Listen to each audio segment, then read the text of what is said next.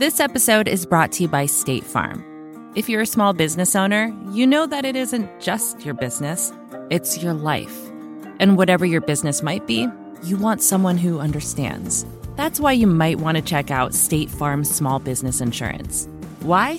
Because State Farm agents are small business owners too, living and working in your community. That means they know what it takes to help you personalize your policies for your small business needs. Like a good neighbor, State Farm is there. Talk to your local agent today. First thing in the morning, as soon as you wake up, the to-do list starts. Does the car need gas? Hopefully those leftovers are still good. Why did I get CC'd on the email? No. You can't escape the to-do list, but you can make the most of your me time with a relaxing shower using Method Hair Care products. Try Pure Peace Volumizing, Simply Nourish Moisturizing, or Daily Zen Shampoo and Conditioner for daily use. All formulated with long-lasting fragrances and are safe for color-treated hair. Reconnect with the best version of yourself. Visit methodproducts.com to unleash your inner shower. The people who were aggrieved in the 50s and 60s were people who didn't have a ton of political power, which was deeply unjust, but also limited their ability to blow up the system. Now the people who are aggrieved, middle-class white men, have a ton of political power. And that makes it much easier for them to blow up the system.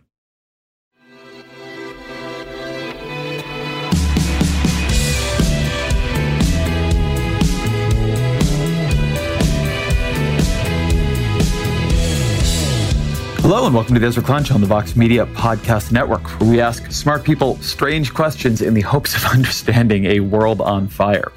This is a great episode. It features our very first three-peat guest, Yascha Mounk. Yascha is a lecturer on government at Harvard University. He's a senior fellow at New America, a columnist at Slate, host of the excellent Good Fight podcast, and he is also the author of the new book, The People versus Democracy, where he argues persuasively, I would say, that liberal democracy is decomposing into its component parts, illiberal democracy and democratic illiberalism. Yascha's book is scary stuff. Of all the books like this that I've read recently, and I've read a bunch of them, it is the scariest. And that made him a perfect guest for a discussion I've badly wanted to have. How bad are things really? I know they feel terrible. To me, they feel terrible. I know that every time I turn on Twitter or switch on the news, there are 1,000 five-alarm fires in progress. I know the bookshelves are filling with tomes titled How Democracies Die and On Tyranny. But are we as a country, is America really less classically liberal and idealistically democratic than we were in, say, the 20th century? Or does our alarm about the present rest in part on an overly nostalgic view of our past? And even if it does that matter? Does that tell anything about what we're living through now? I will say this. I recognize some of the positions I take in this episode may come back to haunt me when Donald Trump fires Robert Mueller and Congress names him sun god and confirms Michael Cohen as Attorney General. But I think for all of us wrapped up in this era, it's important to question our assumptions, to contextualize this period within America's real history rather than our imagined past. And Yascha, who I think is the most persuasive champion of the case for alarm, was the perfect guest with which to have this conversation. As always, you can email me your feedback, your thoughts, your guest ideas at EzraKleinShow@Vox.com. Again, EzraKleinShow@Vox.com. With that said, here is Yascha Mounk. Yascha Mounk, welcome back to the podcast for a record-breaking third time. I'm truly honored and touched. And congrats on the new book coming out. I had a weird experience reading this book because I found it is actually one of the most persuasive books I have read. It's really well argued. It has a lot of brilliant insights. And it somehow left me feeling much less pessimistic than it should have.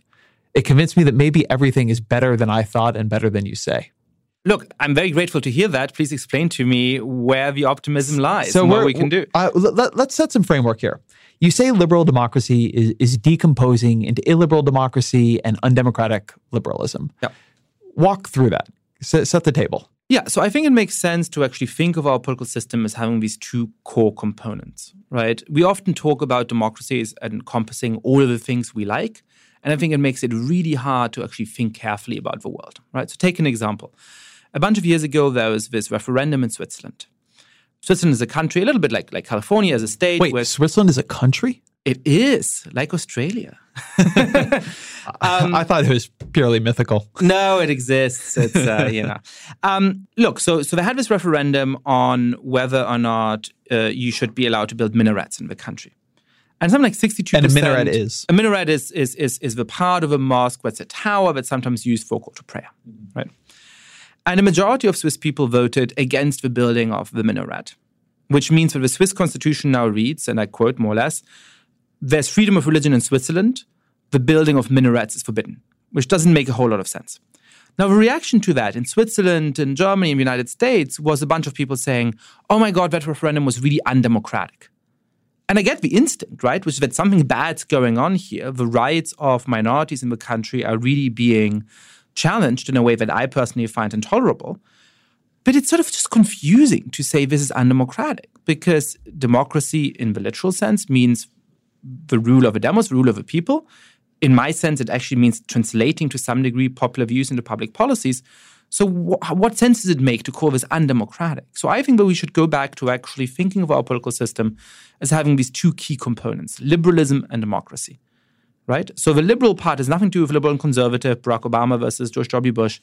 It's about protection of individual rights, of the separation of powers, of minority rights, of the rule of law, right? And once you've done that, you can define democracy in a much more straightforward way, as I was saying, not as everything we like, but as translating popular views into public policies. So what I think has been going on for a while is that these two core components of our political system that we've always thought of as going together are starting to come apart. That for a long time we've had political systems that I would call forms of rights without democracy or undemocratic liberalism, in which, yes, we've protected individual rights relatively well, the rule of law pretty well, the separation of powers very well. But what we haven't done very well is translate popular views into public policies.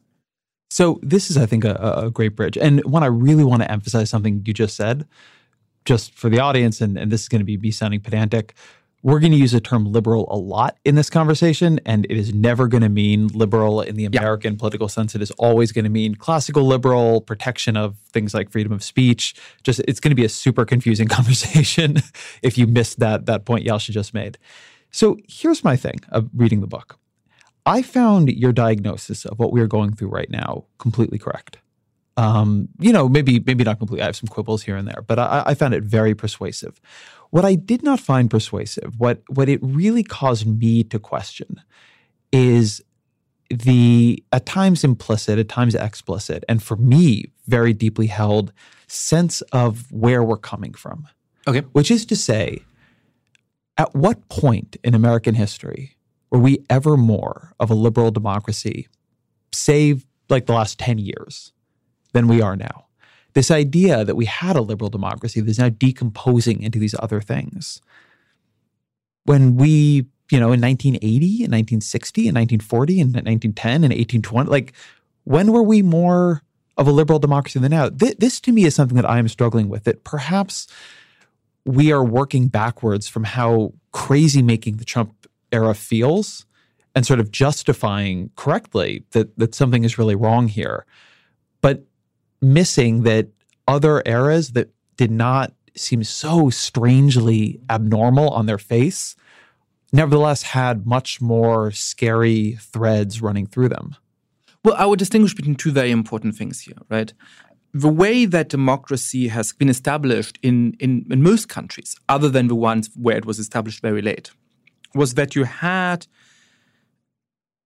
something resembling what I would call liberal democracy, relatively well established, but only accessible to a limited number of people. And then over time, it got expanded more and more, right? So think of the United Kingdom. You have a form of parliamentary democracy that is actually quite responsive. You have relatively good protection of people's legal rights and so on, but it is limited through the franchise. A, it's limited to men, right? B, it's limited to very affluent people for a long time. And then over time, it's expanded. It starts to include less affluent men as well. It starts to include women. It starts to include immigrants, right?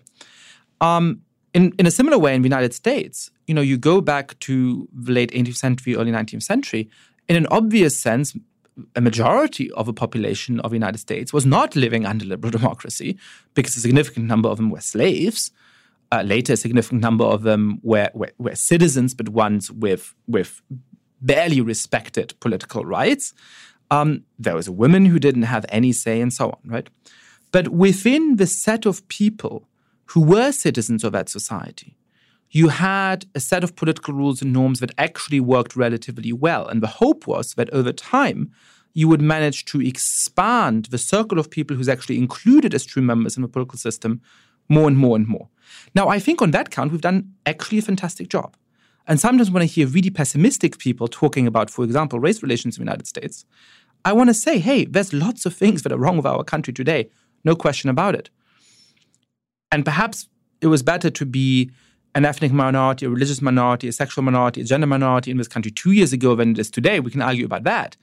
But it certainly is better to be a member of any of those minorities today than 20 or 40 or 60 years ago. Than even in the Clinton era. Yeah, absolutely. When you think about gay rights, right? I mean, Don't Ask, Don't Tell was instituted and there's in the 90s, right? no thought of going back on that. That's something I think is notable here, right? You never hear Donald Trump saying, let's bring cultural rights back to where they were just in 1998.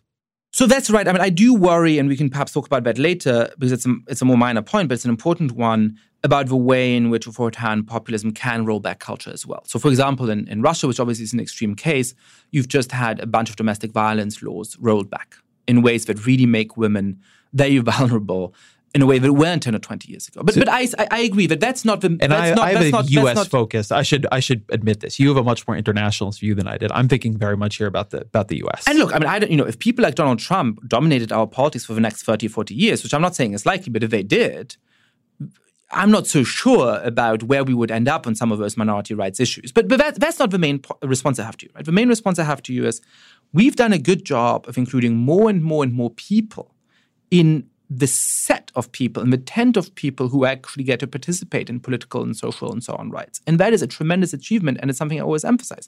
But the degree to which the people who are included in the system actually respect those rules and norms is in a very, very dangerous way subsiding. In a way that is actually quite unique in American history, that is a new development. And what we see around the world is that once that starts to happen, you can get the downfall of democracy. You can get the rise of dictators. So it would be wrong to look at the United States today and say, it is a less just society than in 1960. Obviously, by and large, our society is more just than 1960.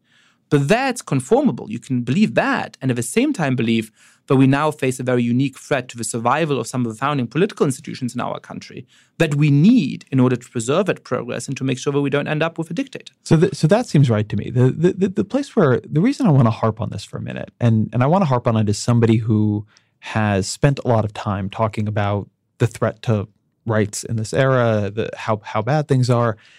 I do think it is important for us to somehow be able to keep the level and the trend separate in our heads. Mm-hmm. That there's a real concern about the level right now. Mm-hmm. But in terms of trend, in terms of what the political system is actually doing, I recognize that there's another set of questions that relate to your research about what people in the system believe. But in terms of what the system is doing, we have not had as much of a decline in what our democracy actually does, then I think some of our rhetoric, some of my rhetoric at times, as I look back on myself, would suggest. And the reason I think this is important is that this is an alarming period. But one of the things that I have come to believe about it is that there is a visibility to the things about it that are alarming. And that at other points in American history, we've had things that were more alarming, but were in a funny way less visible. And somehow, I think this is a tricky thing for those of us in the media. Somehow we need to be able to keep these things in our head at the same time. There's been a lot of periods in American history where people did things that were much more dangerous to fundamentally what we were supposed to be as a country than Donald Trump, but they did it in a, kind of visually prudent, normal, calm way. And so it was somehow less visible. It was integrated better into what American politics works like. I mean, I think here of, mid-century, over and over and over again, the U.S. Senate filibustered anti-lynching laws. Mm. And when they did it, they didn't send out crazy fucking tweets about it and, run this kind of reality show presidency. They just got up there in suits and ties and did work the Senate the way the Senate is meant to be worked and allowed a campaign of domestic terrorism to continue sweeping across the American South. And it was just like, that's American democracy working. People looked at it and said the political system is acting normally.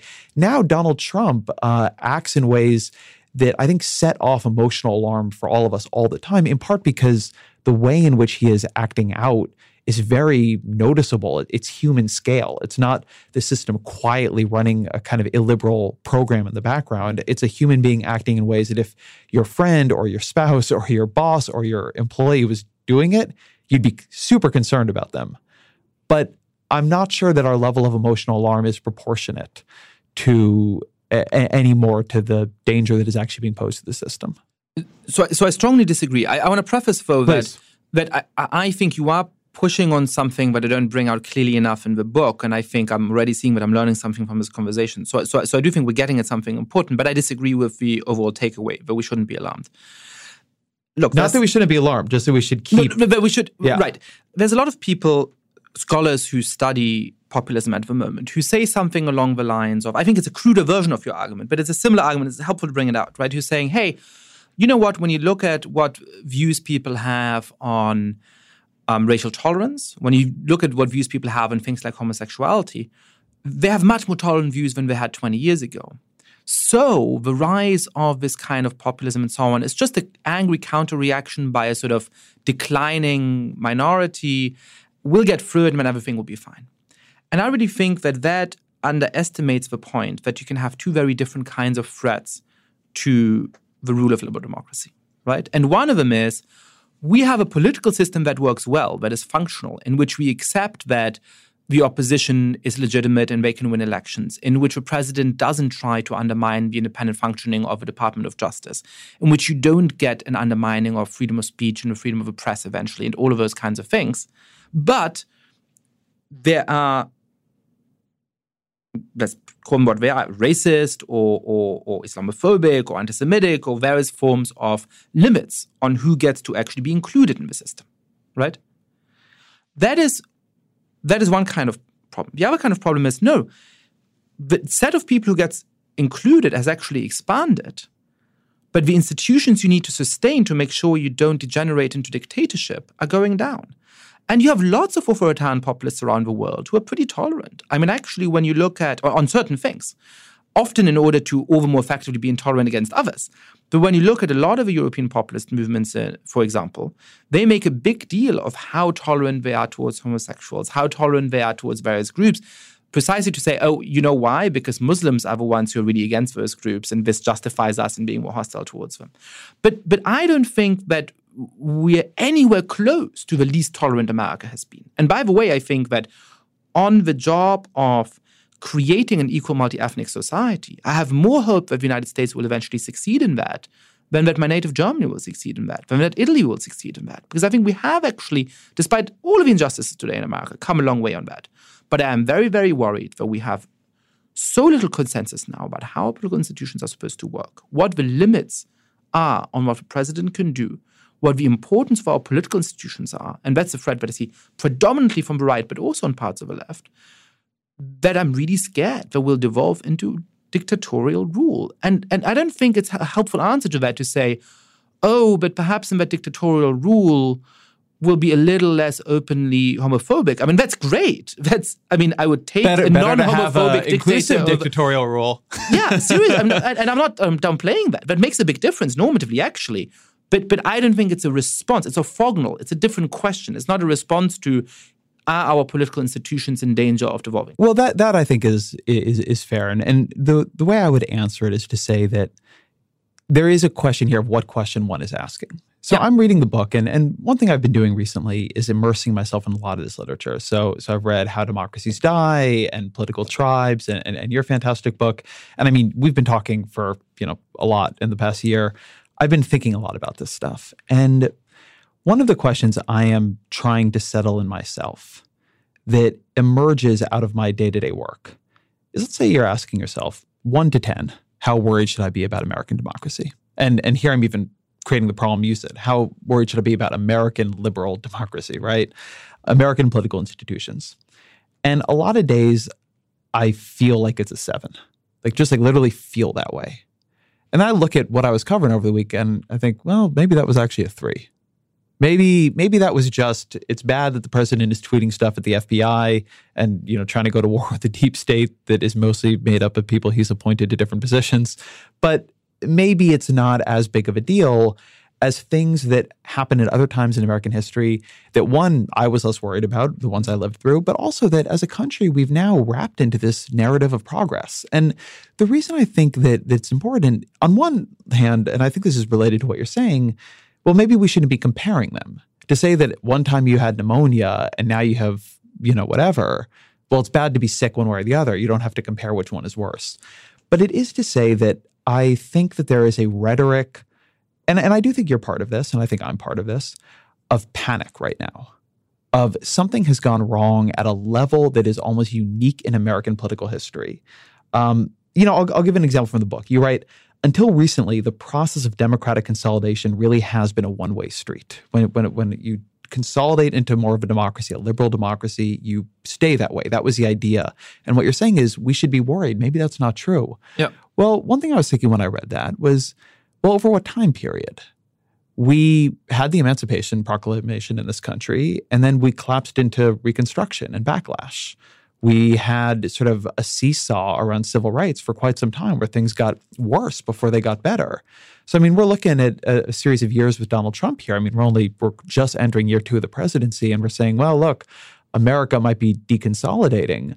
When I think that we have watched more severe threats to what we're supposed to be as a political system gather momentum for longer periods than this, which is not to say this isn't bad. That's the hard thing. It's not to say this isn't bad, but it is to say that the feeling that we are undergoing something unique here that should upend our understanding of the fundamental stability of these structures, maybe that's a feeling that we need to interrogate more closely. But I think you're mixing the two. You say you agree with my distinction, but I think in your question you sort of collapse the two things again, right? So yes, I'm doing that purposefully, though. Right, but look, would I take somewhat benevolent dictator and a country without slavery over a democracy with slavery? Probably. No, but probably. Let me push the distinction here once, just so you're responding to the right thing for me. I am trying to think when we're talking about liberal democracy, a lot of things can be a threat to liberal democracy, right? The point isn't dictator versus, something else. It's how big is a threat? How much have we veered away from what you define as liberal democracy? That's the only question I want to ask you in this, right? It's about how far off the path are we, no matter which direction we've gone off the path. Okay, so let me run with that metaphor, right? With the metaphor you sort of implemented a moment ago. I don't know how helpful it is to say to a 70-year-old guy, all right, look, when you were 35, you had a heart attack. It was touch and go there, but you got through it. Now you have cancer. You're going to get through it. And the answer to that is, well, there was a different disease at a different point. It was terrifying, right? It was horrible, but I don't, this is a different disease at a different moment. And to say, well, yeah, you have cancer, but you had a heart attack at 35 and that might have been worse. Well, perhaps the heart attack at that moment was worse, but you may still die of cancer, right? And so let me try and justify a little bit about the language that you read there, because it goes back to a real consensus that the political science literature used to have around this, right? Look, political scientists knew for the last 12 years, as Larry Diamond shows and as Freedom House shows, we've been in a democratic recession, which means that for each of the 12 last years across the world, many more countries have moved away from democracy than have moved towards it. Now, that's worrying and scary, but it's not that scary. Why? Because we've had democratic waves and reverse waves a lot of times in the past, from the mid-19th century to the time of around World War II to the 1970s, etc. What's special about this moment is that not just Francis Fukuyama and so on, but mainstream political scientists thought, look, poor democracies sometimes die. So it's not surprising that you can have progress, and then a country like Kenya at the moment its democracy is threatened, and that's tragic. But that's not surprising because it's not very affluent. It has a large share of people who are not very educated and so on, right? We knew that some authoritarian regimes might remain stable, right? Okay. But we thought there was this core set of democracies which had reached relative affluence, something like $14,000 GDP per capita, which had free and fair elections through which they changed the governments a bunch of times. And they were safe. They were consolidated. You didn't have to worry about them. And that gave you this really optimistic view of what the future would look like, right? Which meant, hey, democracy in this country is set. It's fine. Now, over time, other democracies that are fledgling may become more affluent, or some relatively affluent dictatorship may have a democratic revolution, and then they'll come and join the column. And over time, the space of democracy in the world is going to expand. But what's happened over the last 5 or 10 years? Some of the countries in the world that political scientists had called consolidated, had thought were consolidated, like Hungary, right, are starting to slide into straightforward dictatorship. In Hungary, we have an election coming up very soon, in which the media are no longer free because Viktor Orban has dominated the state media and has forced the sale of private media, in which the courts have been reformed because they were inefficient and so on, which gave the government control over them, in which the Electoral Commission is staffed by cronies of Viktor Orban so that it investigated all of the opposition parties and fined them huge sums of money so they couldn't campaign, while miraculously not investigating the party of Orban, Fidesz. And so we have elections coming up that are neither free nor fair in an EU member state that was supposed to be a consolidated democracy. That data point, I would say, is more important than the others, not because I care more about Hungary, but because it shows that our assumption about democratic consolidation was wrong. That countries in which we thought this can't happen here can undergo this process. And then I look at what's going on, in the news, on the headlines every day. And it's really damn difficult to make heads or tails of it. I sometimes wake up and I feel like the threat is a 3 out of 10 because the president is a bozo and, he's not being very, if it was a populist Olympiad, he would not be anywhere close to medal ranks, And we're going to get through this. I mean, there's other days when I feel genuinely scared. But I want to add one point about that, which is that when you look at what Turkish newspapers, or for that matter, American newspapers like the New York Times, the Washington Post, were writing about Turkey a couple of years ago after Recep Erdogan took power there. When you look at what they were writing about Viktor Orban a few years after he took power, it was, well, there are some concerns, but on the whole, they seem to be deepening democracy, and this is probably healthy for the country. The political elites in the country and outside observers didn't see what was coming. So when you look at Trump's tweets, when you look at the fact that he seems to be now inching closer and closer to firing Robert Mueller, when you look at the fact that Andrew McCabe has been fired for whatever reason, there may have been good reason, but certainly under intense political pressure of a form that is unprecedented. Yeah, even if there's good reason, it's bad process. Exactly. It is easy to say, well, but these are individual cases and so on. I don't think we're now that far away from a moment where in 2020, not only will the Department of Justice not be investigating Donald Trump, but it'll investigate in a politically motivated way whoever his opponent is. We're not that far away from that. We weren't that far away from it in 2016 in certain ways. So, yes, my alarm is not at 3 out of 10, even when I step back from the news, even when I step back from the headlines. When I look at the international context and when I look at how fragile some of these institutions are, it's a 7. So this is where I think, and I want to start going through some of the subpoints you bring up in this, but this is why I think I'm bringing this up in this way. I completely agree that the particular threat we face now needs to be taken seriously. And the global view you bring into this is a whole different kettle of fish, as they say. The thing that I have been struggling with is I think it is important to have more of a tragic imagination if you're going to take even the current threat seriously. And this isn't something that I'm pinning on you. It's something I'm pinning actually on us in the media. I think that there is a very rosy view of our political history as a country, a view of this arc always bending towards justice, a view of a mid-century America that, the golden age of America, the building of the middle class, a period in which, Congress worked together and we didn't have polarization. And I think that it is important to have an accurate view of that history, to understand, one, the fragility of this country, because it is easy to overestimate our own stability, and two, to be able to understand, well, what are we going through right now and how is it different? And so let me give a different example that actually isn't about democracy for a minute. I was invited recently to give a talk at a university, or to be part of a forum, I should say. And it changed, but the original question was, has American politics ever been this bad? And I mean, the initial thought is, well, we had a civil war. It's been much worse. Right. But then you think about... And that's the right answer. Right. And then you think about mid-century, 50s, 60s, 70s, and you think about what happened. John F. Kennedy was killed, RFK was killed, Martin Luther King was killed, Malcolm X was killed, Harvey Milk in San Francisco was killed, Gerald Ford was almost killed, Squeaky Fromm's gun went off from a foot away from him and the gun just didn't fire. Ronald Reagan was actually shot. It went through his ribs and punctured a lung. So we had this incredible spate of political violence. At Kent State, National Guards fired on student protesters and killed them. There were urban riots. We had the civil rights movement where, in order to try to get the right to vote, African Americans are being beaten bloody in the streets and had dogs set on them and were killed. We had a society that I think in many ways, a political culture that in many ways was coming apart more profoundly than what we're seeing now. But American politics in a different way was very stable.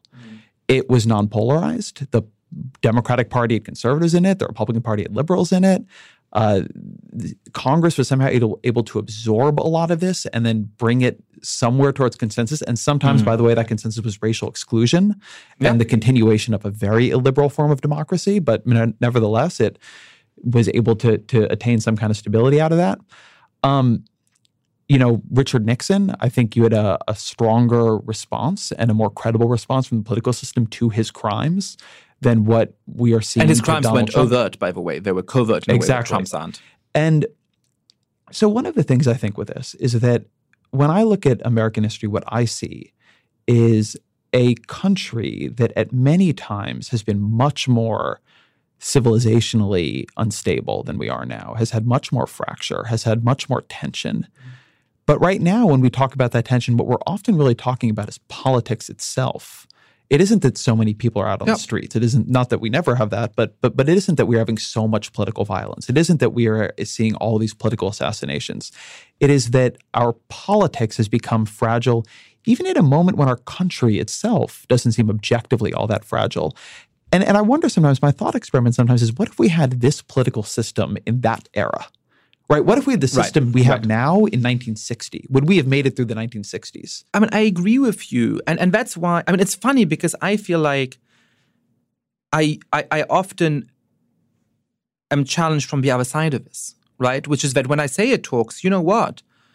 We need to remember, I say this in the context of an argument I make about the causes of populism in the book, in which, and I hope we have occasion to talk about that as well, I defend the economic causes, which I think actually Vox has sometimes dismissed a little bit in its writing. Yeah, we can talk about that. But I also obviously think that there's important cultural causes, right? That in a country like Germany and many other European countries, there was this deeply mono-ethnic, monocultural conception of who really belongs in the nation in 1950, 1955. It was always a little fictional, right? Actually, all Italians don't descend in a straightforward way from the same ethnic group, but that's how people thought about it. And it made it very obvious that somebody who's brown or black or somebody who's Muslim or Hindu or for that matter Jewish doesn't belong, right? Now, I think actually those societies have come a somewhat long way in overcoming that. You can see that in legal changes. The straightforward law of citizenship now makes it possible for immigrants and their children to be German citizens. Otherwise, I wouldn't be a German citizen. I'm also an American citizen, by the way. The cultural notions have changed. And if you'd like to hear more about how Yascha became an American citizen, you should listen to our previous podcast where you told a very moving story about that. Absolutely. Thank you. A lot of people have embraced that culturally, right? But there's also a very strong reaction against that, which, by the way, in some senses isn't that surprising, because I think we underestimate to what degree the lack of equality gave people something, right? If you weren't the richest guy in the country, if you weren't the most educated guy in the country, if you didn't get the most social respect, it was really tempting to say, well, at least I'm better than people outside the country. At least I'm better than that immigrant over there. Well, thankfully now that immigrant or his kid or his grandkid might be your boss or might be a politician, right? And I celebrate that, but it shouldn't surprise us that people might look at that and say, hey, hang on a second, something's being taken away from me, right? Now, the United States is both similar and different, right? It's different when we've always been a multi-ethnic society, but it's similar in that, and this is getting back to your point, we've actually come a long way in overcoming that, right? That it is better to be a member of an ethnic minority today than 20 or 40 or 60 years ago. Now, I often get the challenge of saying, no, that's not true. Actually, economically and in all of these different kinds of ways, our country is still really unjust. And how can you say things are better, right? And I'm on your side of that. I think things are unjust. We've got to fight against those injustices. We've got to be upfront about all of the ways in which those injustices exist. And I think on that, Vox does a great job often. But things are clearly better on income, even on things like police violence than they were 20 or 40 or 60 years ago. And the evidence on that is very, very clear, right? So let's celebrate that, right? We should see that America is capable of improvement. And when you look at the amount of social consensus you have on some things today, it is striking. There's a great question that Pew asks in lots of different countries about, do you think, not diversity, do you think more diversity is a good thing for your country? In all European societies, there's a clear majority, no. In the United States, most people say yes.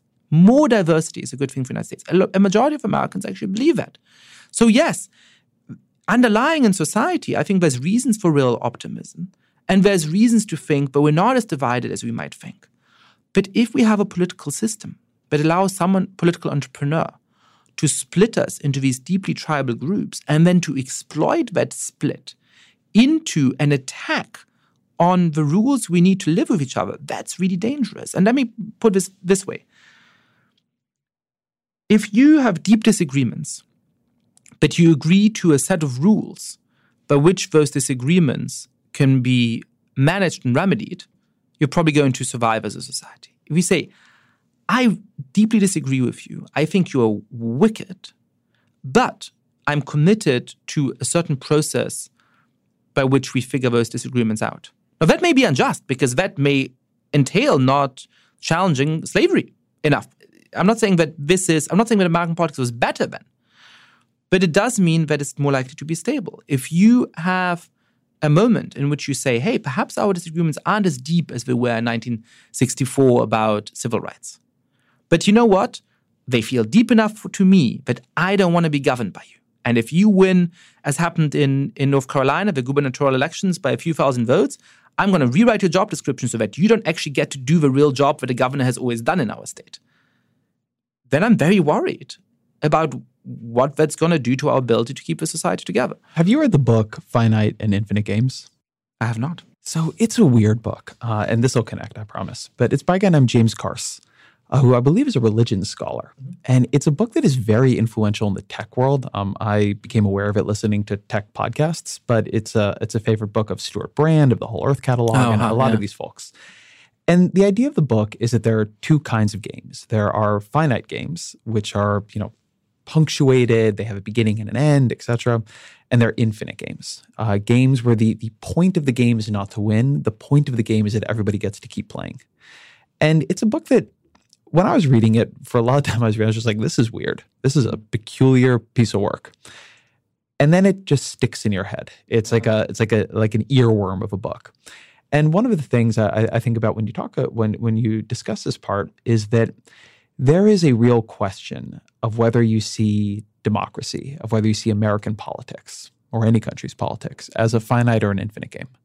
Whether you say the point is to win right now, right? It is to get this bill passed. Yep. And this bill, and by the way, these are often life or death things. Yep. Do you go to war in Iraq? Do you pass or do you repeal Obamacare? I mean, the idea that you should treat these as beyond, as having consequences that you really, really cannot simply accept is a moral and rational idea.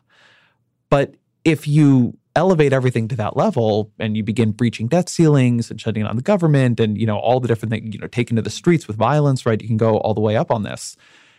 Then your system becomes a finite game. And at some point it ends, right? The game ends. And I do think a real struggle right now, particularly as the parties become further apart, and so the stakes become legitimately higher, right? As they become more ideologically polarized, the other party is further away from you and scarier because it wants to do more things you disagree with. Absolutely. There is a real tendency to treat American politics as a finite game and to say, when you're thinking about your representatives, the people who are allied with you, if you allow this to happen, if you don't use everything you can, shutting down the government, breaching whatever it might be, if you don't go all the way to the edge, well, then what are you talking about? How can you possibly say you support me if you're going to say, well, I didn't have the votes, so I just couldn't pass that? That legitimacy of being able to say, well, in the rules of the game, I didn't have the votes. I'd like to win more votes next time, but we all need to keep playing the game because America is important and the continuity of the system is important.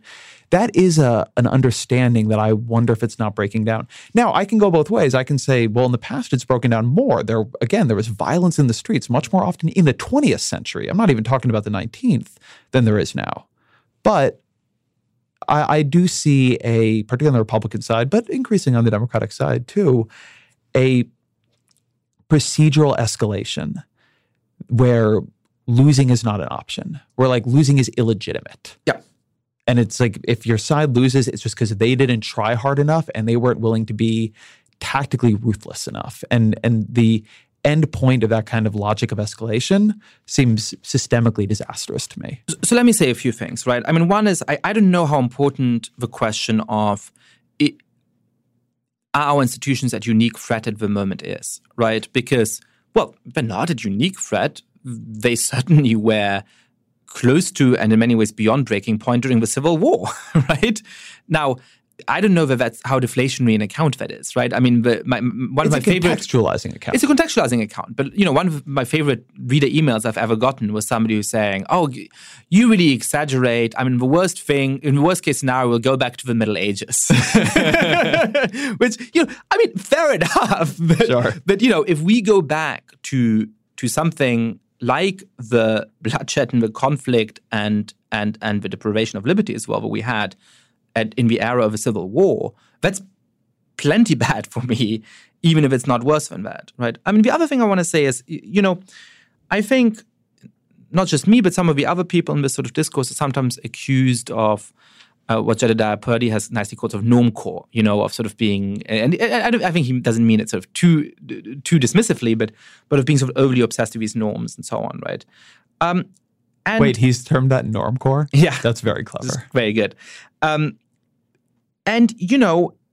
think there can be an obsession with them that's unhelpful in the sense that if you are facing slavery, then it's probably fine to break some of the norms of your political system. It's normatively justified, right? So I'm not talking about these norms because I think they are the most important thing in the world in all circumstances. I'm talking about these norms right now because that is the biggest threat that's happening. If there was a credible presidential candidate running, not threatening to jail his political opponent, not threatening to interfere in the independent operation of the Department of Justice, but saying, I'm going to pass a slavery law and we're going to be able to take X or Y group, hostage, I would say, you know what? Perhaps we need to break the political norms in order to stop that from happening, right? But what the threat to our institutions right now is the breaking of political norms. And the core political norm is exactly what you identify as an infinite game rather than a limited game, was the term? Finite. A finite game, which is to say, when the institutions of a liberal democracy works, you say, not I like my opponent and we're friends and we go to dinner together. I know there's people who describe, the Congress, everybody used to be friends. Well, that's nice. That doesn't matter. You can think that your opponent is an asshole. You can think that they're bad. You can think that it's incredibly important that you win and they lose. But for a democracy to function, this is an empirical claim, for a democracy to function over time, you've got to accept to be ruled by them if they win. Perhaps in some situations it's okay to say, I don't accept to be ruled by them because they want to take slaves, right? But so let me ask you about... But if you no longer accept that we have a way of settling who gets to rule, and it is an election, and that allows me in 4 years to win on this incredibly important issue if I've lost this time around, then our institutions are at a danger that is very real, and that I think is, with a possible exception with the actual exception of the Civil War and the split between the states, it is, I think, unique in American history. This episode is brought to you by State Farm. You've heard it before. Like a good neighbor, State Farm is there. But it's more than just a tagline. Because State Farm agents are small business owners themselves who live and work in your community. And if you're in the market for small business insurance, who better to work with than an agent who understands what it takes? State Farm agents can help you create a personalized insurance plan that fits your small business needs and budget. Talk to your local State Farm agent today about small business insurance. Like a good neighbor, State Farm is there. There are a million bad ways to start your morning off. The no coffee traffic jam, the soggy morning jog, the why is the dog taking so long, just go already walk. But you can unleash your ideal day with a perfect shower using Method hair care products. Designed with high-quality ingredients, Method's new range of shampoos and conditioners will give your hair undeniable softness and shine. And hey, if you're a night shower kind of person, that's great too. Try Pure Peace infused with peony, rosewater, and quinoa protein. Or Simply Nourish, crafted with coconut, rice milk, and shea butter. Or Daily Zen, made with cucumber, seaweed, and green tea. Reconnect with the best version of yourself. Visit methodproducts.com to unleash your inner shower. Shop methodproducts.com.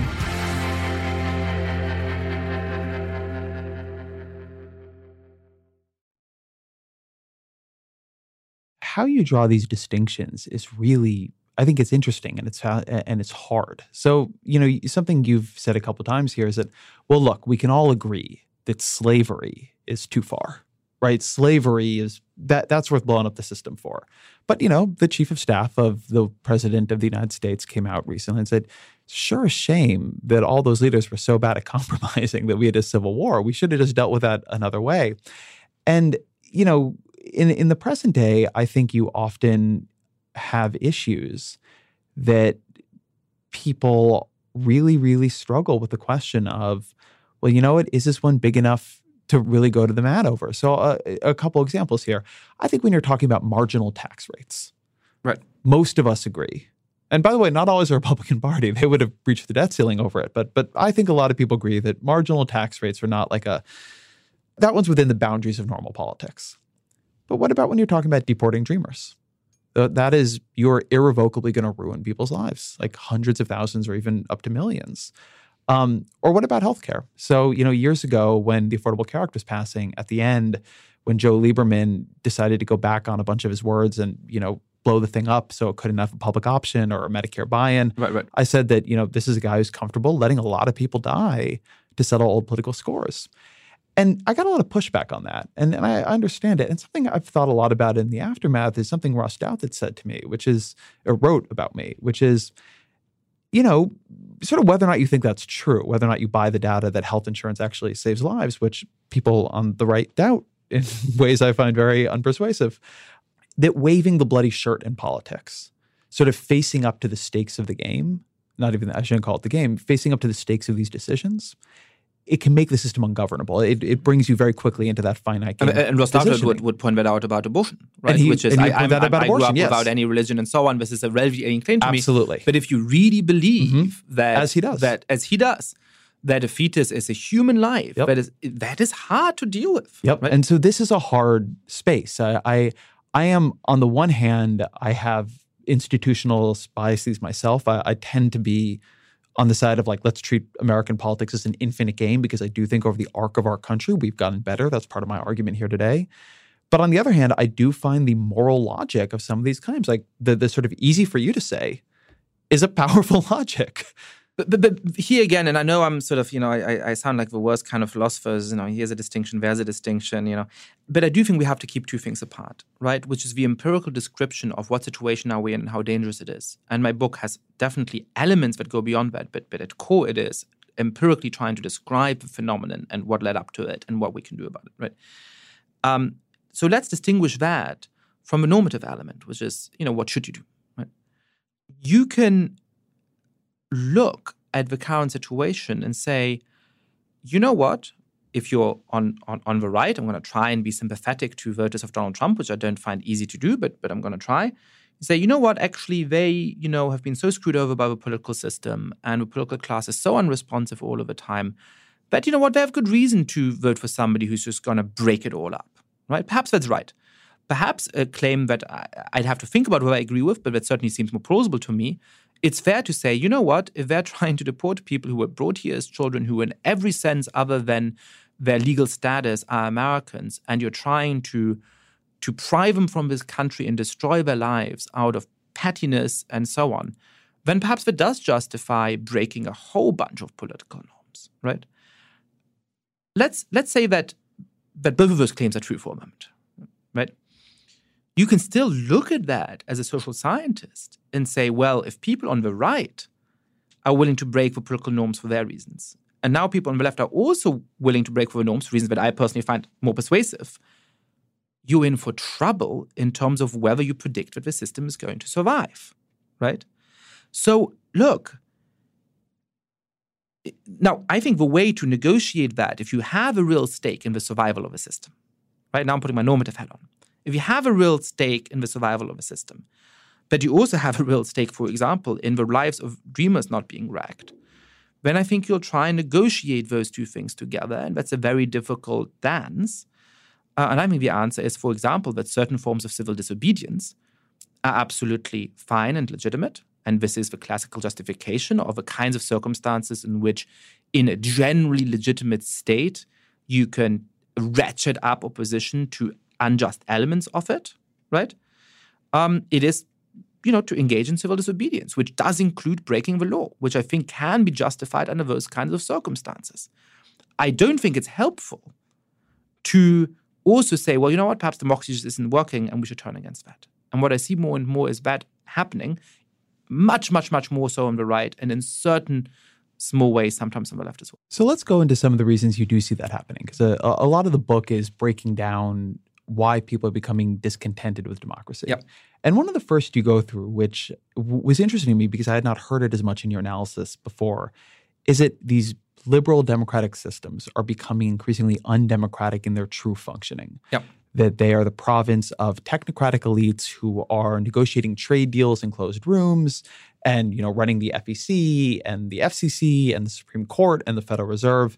And that as democracies in these countries become more complex, the amount that citizens can engage in and the amount that their voices matter reduces. And that begins to build resentment against the system. Is that a reasonable summation of the argument? So let me ask you about something on this that I struggle with. That feels true to me. Mm-hmm. And then I look at what are the things people don't like the most. They hate Congress, which is much more democratic, small d democratic, than, say, the Supreme Court, which they like more. They love the military, right? The military is the thing that everybody in America, anyway, agrees on. Yeah. 73% approval rating, whereas anything that you can actually, anything that is subject to more accountable approaches is much lower. The media has become unbelievably more transparent and open and kind of movable and competitive in the past, say, 30 years. Its approval ratings have nosedived. On the one hand, what you're saying feels true to me. And on the other hand, it is hard for me to look at the approval ratings of these institutions and say the ones people like are more democratic and the ones they don't like are the less democratic ones. I wouldn't put it that way either. And I think you've made the point very astutely in the past on the podcast that, in some ways, one of the problems of American politics is weak parties and strong partisanship. And one of the ways that you might actually fix that is to have, in certain ways, a less democratic primary process, right? So I think there's sort of good objections there. But I do think that people's anger is in part motivated by that. And there's two elements of that. So I do want to add a little bit to your great summary of that part of the book, which is that on the one side, one element of what you're seeing is simply that institutions like Congress are unpopular, not because they're so democratic, but because they're so unresponsive, right? People are really angry at the role that money plays in our politics. They're really angry at the revolving door between lobbyists and legislators. They're really angry about the fact that congressmen, for example, it's a little difficult to pin down, but spend about 50% of their time dialing for cash, going to fundraisers, hanging out with lobbyists, and so that by the time that they go to the floor of the House to vote on a bill, they don't have to do this sort of cliched evil guy from a bad Hollywood movie where they know that this bill is, bad for a lot of Americans and they're going to vote for it anyway because they need to get the campaign contributions. By the time they go to vote on the bill, by and large, they've been influenced by their friends and by their acquaintances and by the guys who write their checks and actually believe in this bill, right? Now, I think Americans are very aware of this. And when the approval ratings of Congress are so low, I think it is because they feel it's not a democratic institution. It's not translating their views into public policy. So that's one side of it. That side is both easy and difficult to solve, which is to say that it's really easy in principle to know what to do about it. It's really hard to get the political buy-in and get the majorities you need in order to fix it. But I don't feel I'm not deep down torn about it, right? I'm very happy to regulate campaign finance in a serious way. I'm very happy to shut the revolving door between lobbyists and legislators. Now, there's good objections there and so on, but I think clearly there's stuff that needs to be fixed there. The other side is more complicated, and that is that not only has Congress become less responsive to what people actually want to do, but also the role of Congress has become limited in big ways, right? So you've had the rise of Supreme Courts that have more and more power in most countries, and arguably even in the States, has played a bigger and bigger role in our national life. You have a rise of independent central banks that have vastly more power than they used to be. You have a rise of bureaucratic institutions like, say, the EPA and the Consumer Protection Bureau. You have a rise of trade treaties. You have a rise of international organizations. Now, some of these things are quite unpopular, at least among parts of the population. Yes, the Supreme Court has higher approval ratings than Congress. But if you want to understand the willingness of a lot of more traditional Republicans to go along with Donald Trump, even though they didn't like him at the beginning, we all know that the Supreme Court and the empty seat on the Supreme Court, which shouldn't have been empty, played a big role in that, right? There are other institutions that may be more popular among some people. I personally think that a lot of these institutions, and this makes this a much deeper dilemma, are doing good jobs, right? I like the Consumer Protection Bureau. I think it's doing an excellent job. But when you look at all of these things taken together, people have a feeling that, you know what, it doesn't really matter what I say.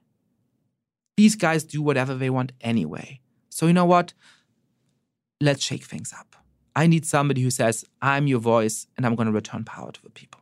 So one of the things I wonder about this, have you read the book Stealth Democracy? You're going to keep asking me whether I've read various books, and I'm going to say no. Yeah, now you're making me look like an asshole. No, that's fine.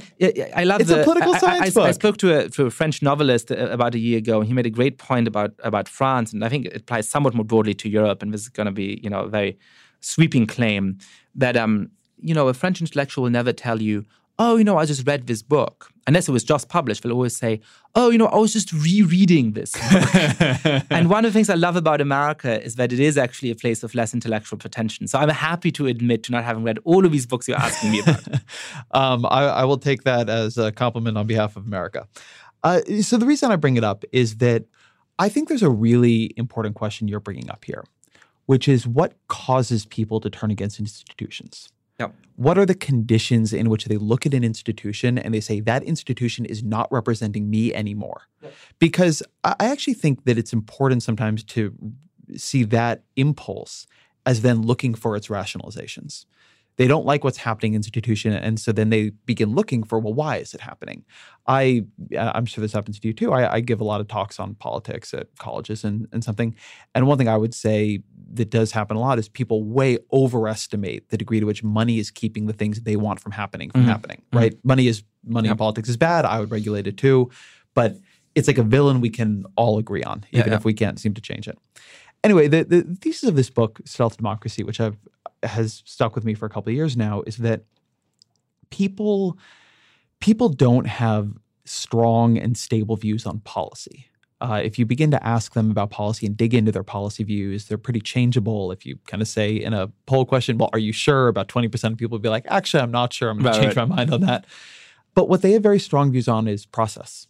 Mm-hmm. So when they see a lot of fighting, when they see bitterness, when they see paralysis, when they see conflict, they tend to take that as a sign of corruption. That they have an intuition that if people were kind of governing on their behalf, if they were just using common sense and doing what's right for the country, that there wouldn't be all this fighting. Yeah. Right? And that's why there's this appeal of, the businessman is coming in and saying, we're just going to deal with this like we do in a business. There's actually a lack of belief, as strange as it sounds, in the depth of the disagreements. And I bring that up in this context because one of the things I think to myself when I hear your narrative on this is that on the one hand, you're clearly right that we have a much larger alphabet soup of agencies that now regulate different parts of American life. On the other hand, again, go back 50 or 60 years when I think within this view, there was less anger at democracy in the way that we're talking about. And the thing itself was just much less democratic. Fewer people were participating. We actually weren't even choosing as voters who the political parties nominated for president. Yeah. Right? Like that even wasn't up to us. That was being dealt with in back rooms at a convention somewhere. And I don't quite know what to make of that sometimes. I on the one hand, you're completely right that people are looking at this and say, it's not representing me. This is not, like, my voice is not being heard. On the other hand, their voices really weren't being heard, if you go back 4 or 5 decades. And there was less anger over it. And I wonder sometimes whether, and this is something that you do weigh in the book, whether one, more transparency in the media, so you see a lot more of the conflict and see more of the sausage being made, but also just broader changes in the society have made people angrier, and that anger is looking for justifications when at other points it was less democratic, but people were happy with the outcomes, the economy was doing better, whatever. And so they were more willing to cede power to the system.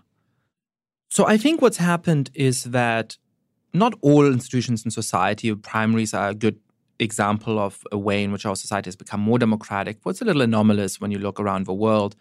But by and large, I do think that as the issues we have to solve have become more complex, we have had less of a voice as citizens, right? Think of something, and often for good reason, think of something like climate change. In order to deal with climate change, we need robust action coordinated among some 200 states around the world.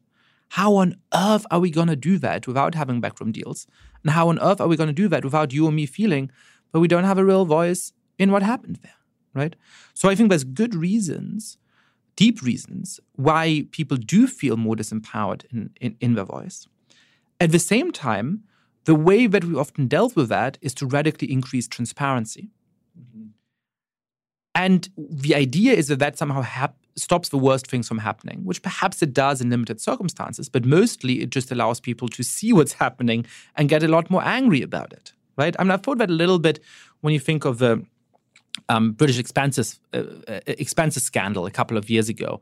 There was a big scandal in Parliament in Britain because, various members of Parliament had claimed expenses for various things, and there was an incredible anger about it. But from the outside, my impression was actually to some degree, wow, this system is cleaner than I thought. I mean, people got in trouble for, there's some egregious cases, but by and large, they got in trouble for sort of mistakenly claiming a sort of DVD for £7.99, right? I mean, it really actually was small fish. Scoundrels. The same thing for WikiLeaks. I mean, WikiLeaks gives this impression of, oh my God, there's all these secrets.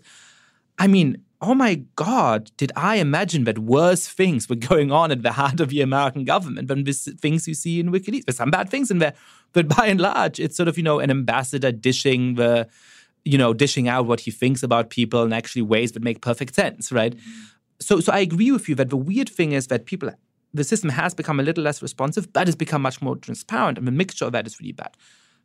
The important thing, though, is that it does depend on background conditions. And one of the background conditions is, do people feel that the system actually delivers on them? So you said it's about how much do people fight. People always fought in political systems, but now they're fighting a little more. And you're saying, hey, these people are fighting all the time and I don't get anything out of it. So perhaps that's a good pivot to talk a little bit about the economic side, right? Because I do think one fundamental transformation in America that we haven't talked about is that from 1935 to 1960, the living standard of the average American doubled. But from 1996 to 1985, it doubled again. And since 1985, it's been stagnant. And that does mean that people used to say, hey, I'm doing so much better. My kids are going to do so much better.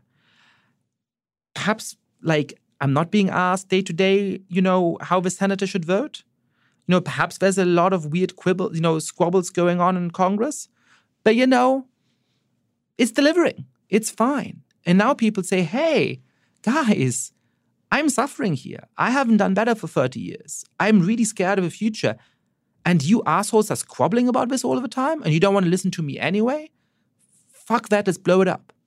So this is a hard part of the debate for me, because it's one of these places where I agree with the grievance and am, as you sort of intimated, less persuaded of it as a causal mechanism. And I think the way you put it helps explain why. That period you talked about, roughly the 40s, right, the post-war period to the 80s. We were talking about this earlier. It's a period of insane social fracture, I mean, it's a period where you have a lot more political violence in the period we're in right now. It's a period where a lot more people are attracted to communism. I mean, you have a Red Scare in that era. It's a period where like the ideological boundaries on the debate begin to fall. That on one hand, one thing that does happen around that prosperity is people begin feeling confident making claims about what they should be able to get, both rights if you're a marginalized group or even if you're not. You think of college students during that period, like ideas of genuine systemic upheaval. And it's one reason I'm a little skeptical that I don't see when I look back the kind of stability in the system that we're talking about here. What I see is, a political system that is less partisan and less polarized and, et cetera, and certainly a politics and a country that is delivering better. But the idea that people are on some things like the economy, because as we're talking about economy, on other things, it really wasn't. But better. The idea that is making people, the idea that it is calming to the system. I look back and I see actually a period of real disquiet. That in some ways all that helped feed a period where America made huge strides forward, but they were very, very difficult. As opposed to it being a period when there was actually a lot more consensus. Well, but that's why I think it's helpful to think about the different dimensions and not to say, the thing that really frustrates me about this debate is that so often it's framed around, is it culture or is it about culture and race and so on, or is it about the economy? And it's just the important things in life are never just one thing. There's no reason to think that it's either one or the other, right? Now, what you had in the 1960s in the United States was a very deep division around things like civil rights, but actually a relatively consensual politics around the economy, right? I think at the moment, we have less deep divisions actually around the cultural and the race piece of it, though still pretty deep ones, less deep in the 60s, but pretty deep, and a really deeply seated anger and a really deeply seated ideological polarization around the economy. And I think once you take those two things together, that's a real problem, right? The other thing is obviously, which is perverse, but that the people who were aggrieved in the 50s and 60s were people who didn't have a ton of political power, which was deeply unjust, but also limited their ability to blow up the system. Now the people who are aggrieved, middle-class white men, have a ton of political power. And that makes it much easier for them to blow up the system. That I think is a huge point here. So to go back though to I think part of what you're saying here, which is that look, there is a simplistic argument that it's one or the other, and I agree with that. I do think though that there's also a simplistic argument that it is. I don't know what's the way to put this. And we can leave my dithering on this in the recording because I think this is tricky. Here's the way I think about it and why I have trouble with it. To use an example from your book, you have a section in the book on the economy and you have a section on identity.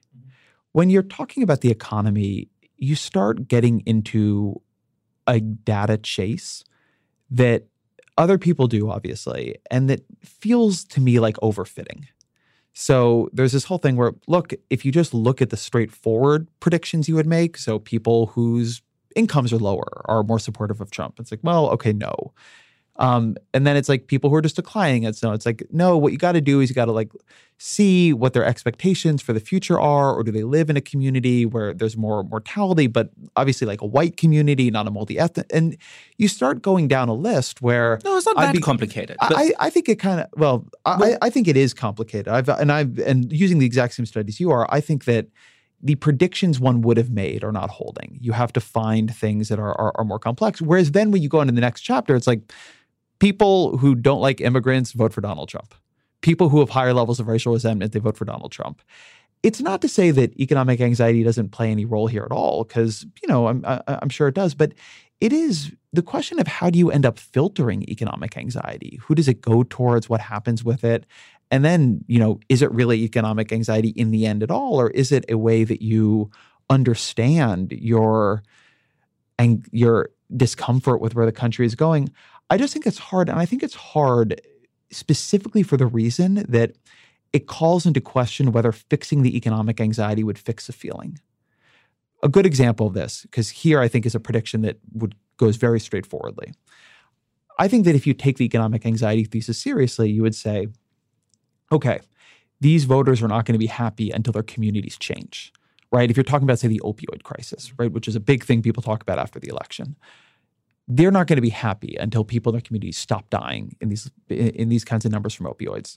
In fact, Donald Trump gets elected, and the economic perceptions of Republicans change overnight. They change before he takes office.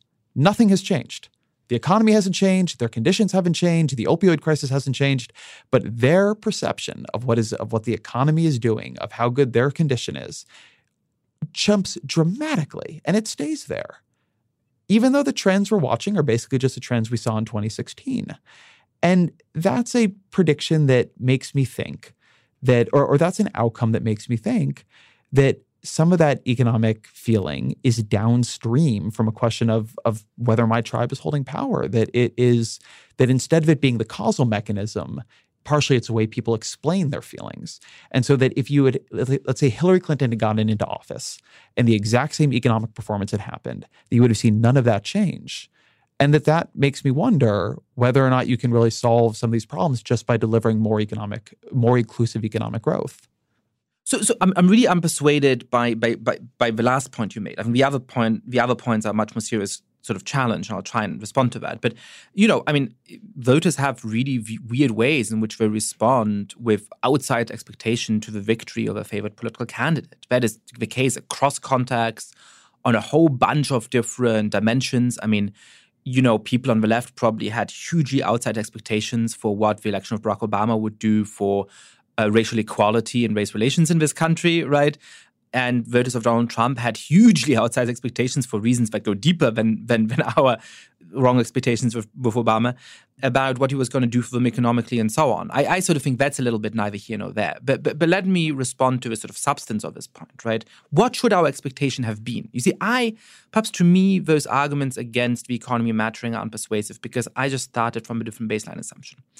I think it is really simplistic to think if the economy matters, it's got to be the case that you just look at a breakdown of wages and that's going to predict who votes for Donald Trump. So that the poor people vote for Donald Trump and the rich people vote for Hillary Clinton. That's the assumption that seems to be the baseline in a lot of that reporting on Vox and a lot of political science studies. And I just think it's a really unpersuasive assumption for a whole bunch of reasons. When you look at the literature, and this is a very specific comparison, I'm not comparing populist to fascist, which is unhelpful. I'm not comparing Donald Trump to certain people in mid-20th century Europe.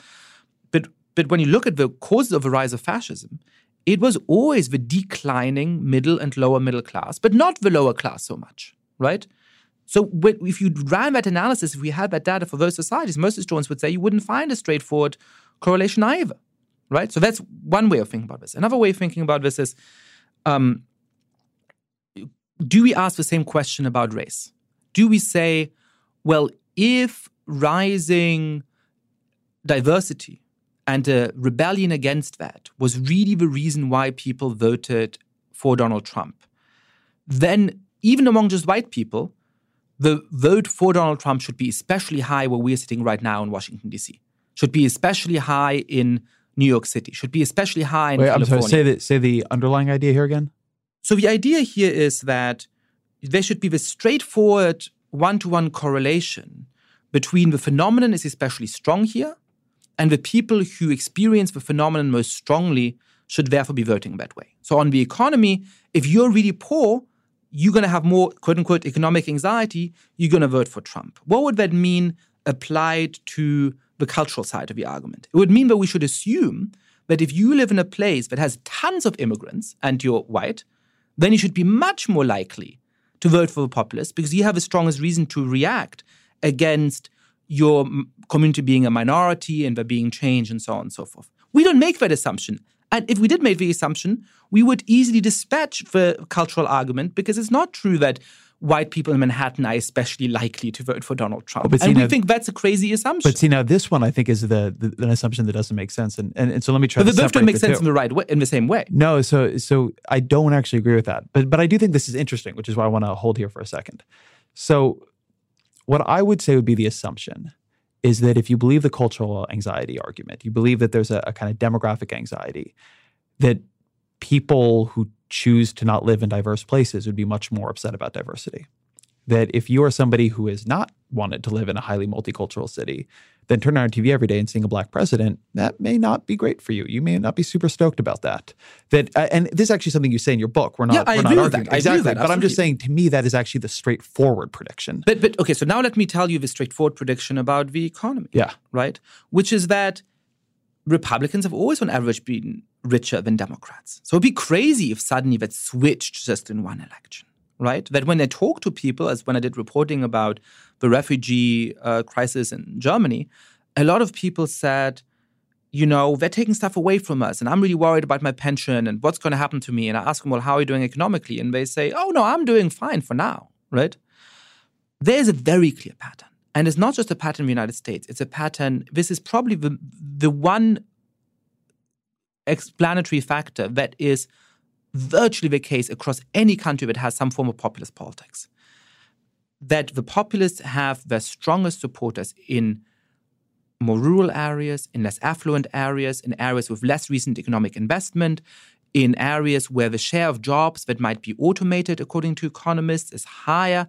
They are people in parts of the country that are economically stagnant and that feel aggrieved about the fact that people in the big cities are doing well, and they are not.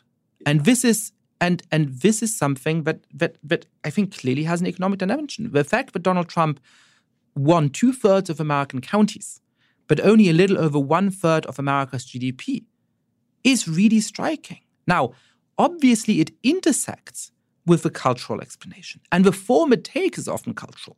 And one of the ways of thinking about that is that, the creation of an equal multi-ethnic society is really hard.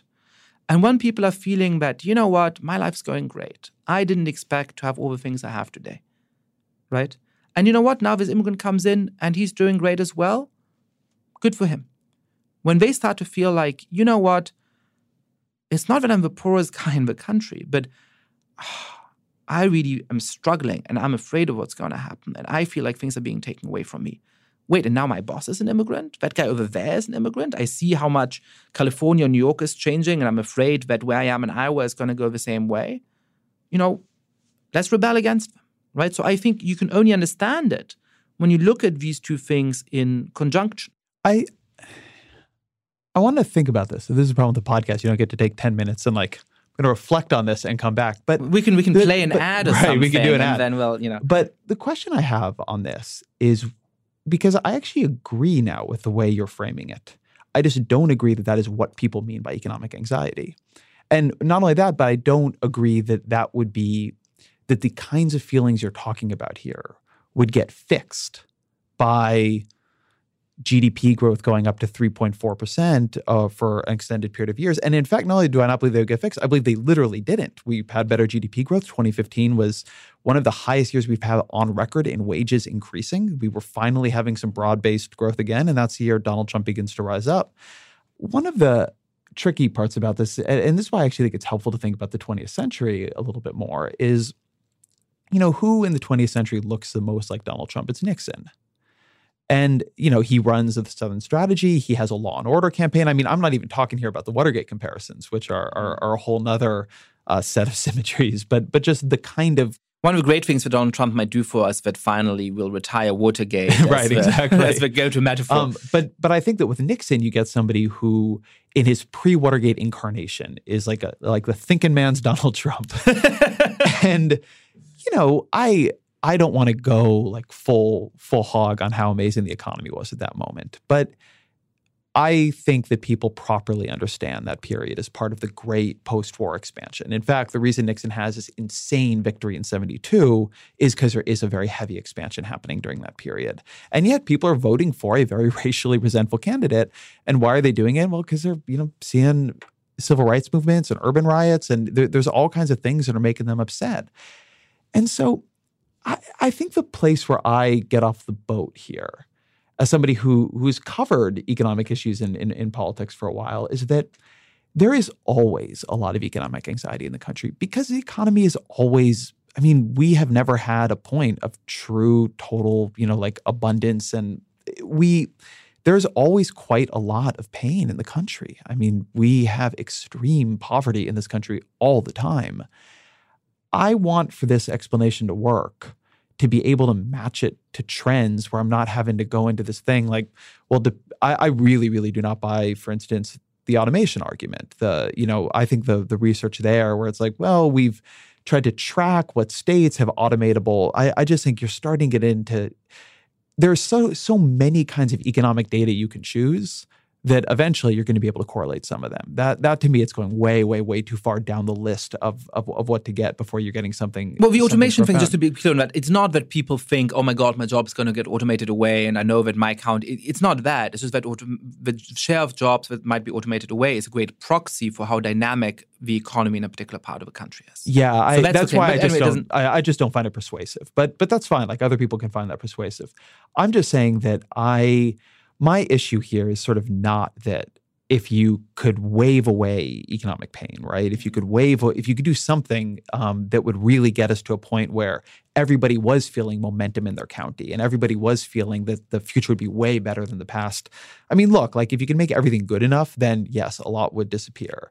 But I think within the boundaries of what you see in economic growth, in politics, within what we've seen in the last 100 years of economic history, and what we've seen in the last 15 years of economic history, I just don't think the match is there. I think that if you solve the kinds of problems people are talking about with economic anxiety, if you put into place a kind of policies, if the Federal Reserve began targeting 3% inflation, and if tax policy became significantly more redistributive, and if you did a better job on housing policy, so it was easier to move to urban centers and you didn't have to commute so far. I mean, I can go down the list, right? And you do this, I think, in a persuasive way in your book. I don't think it would have that much of an effect on this particular thing. And not only that, but this actually goes to this question of how the votes turn out. Because you were making, I think, a reasonable point that, well, look, people always expect a lot from their candidate, and the fact that their perceptions of the economy went way up when Trump came in, it doesn't tell you anything. I don't agree, but I very much take that point. But I think another way, if we had Larry Bartels sitting here, what he would say, the political scientist, we'll just be with him. Hey, Larry. Hey, Larry, is he would say, because and I do think this is it's a challenge he's made to me before, and I do find it persuasive. Is you don't need to explain anything here. The vote for Donald Trump looks basically exactly like the vote for Mitt Romney. If you just deleted the names, right. You wouldn't know anything had happened at all. So here we are, like reaching backwards for all these explanations, and in fact, it's like a Republican ran and won. And like, what do you guys have in this hour and a half discussion about anyway? And I mean, I don't fully buy that because I do think the question of why was Donald Trump appealing is an important question. But I do not look at the pattern of support for Donald Trump and see something that is fundamentally showing me like an economic upheaval. I see something that looks pretty normal, and I see a candidate who focused his appeal.